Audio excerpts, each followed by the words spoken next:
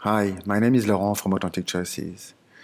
If you're visiting this distraction-free space for the first time, we created this environment to expand and empower the quality of conversation we have with our clients during our coaching session.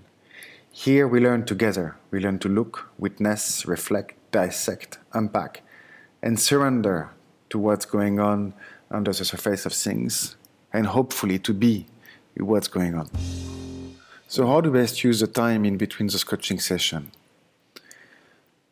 I think that the first thing to do is to allow for the session to settle. It seems simple, but it's not something we do because we are so used to rush after lunch, after dinner, between exercise, activity, and we often miss one of the most important elements of this activity, which is digesting what we have done, allowing for things to settle. In the same way you digest your lunch and your dinner, or you rest and stretch after a physical activity, you want to do the same with your coaching session. If the session was rich, most likely you explored or identified quite a few things. Emotions have been awakened. Ideas and memories have been invited to the surface. So you want to take the time to be with this movement and allow for things to settle through. Could be sitting, walking, listening to music, simply relaxing or writing, reflecting.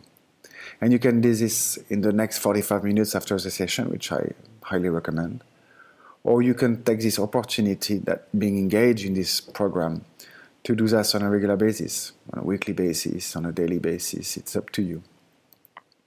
Then, of course, you want to apply as much as possible and experiment what you have decided to experiment with your coach.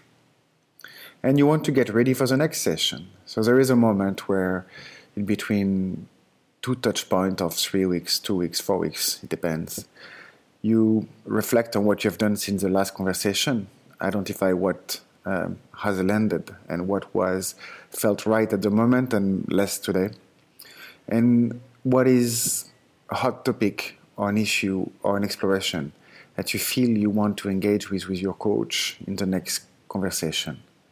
So allow for the session to settle and allow for the next session and the appetite to come up. Ultimately, those sessions follow a rhythm and you want to be with that rhythm.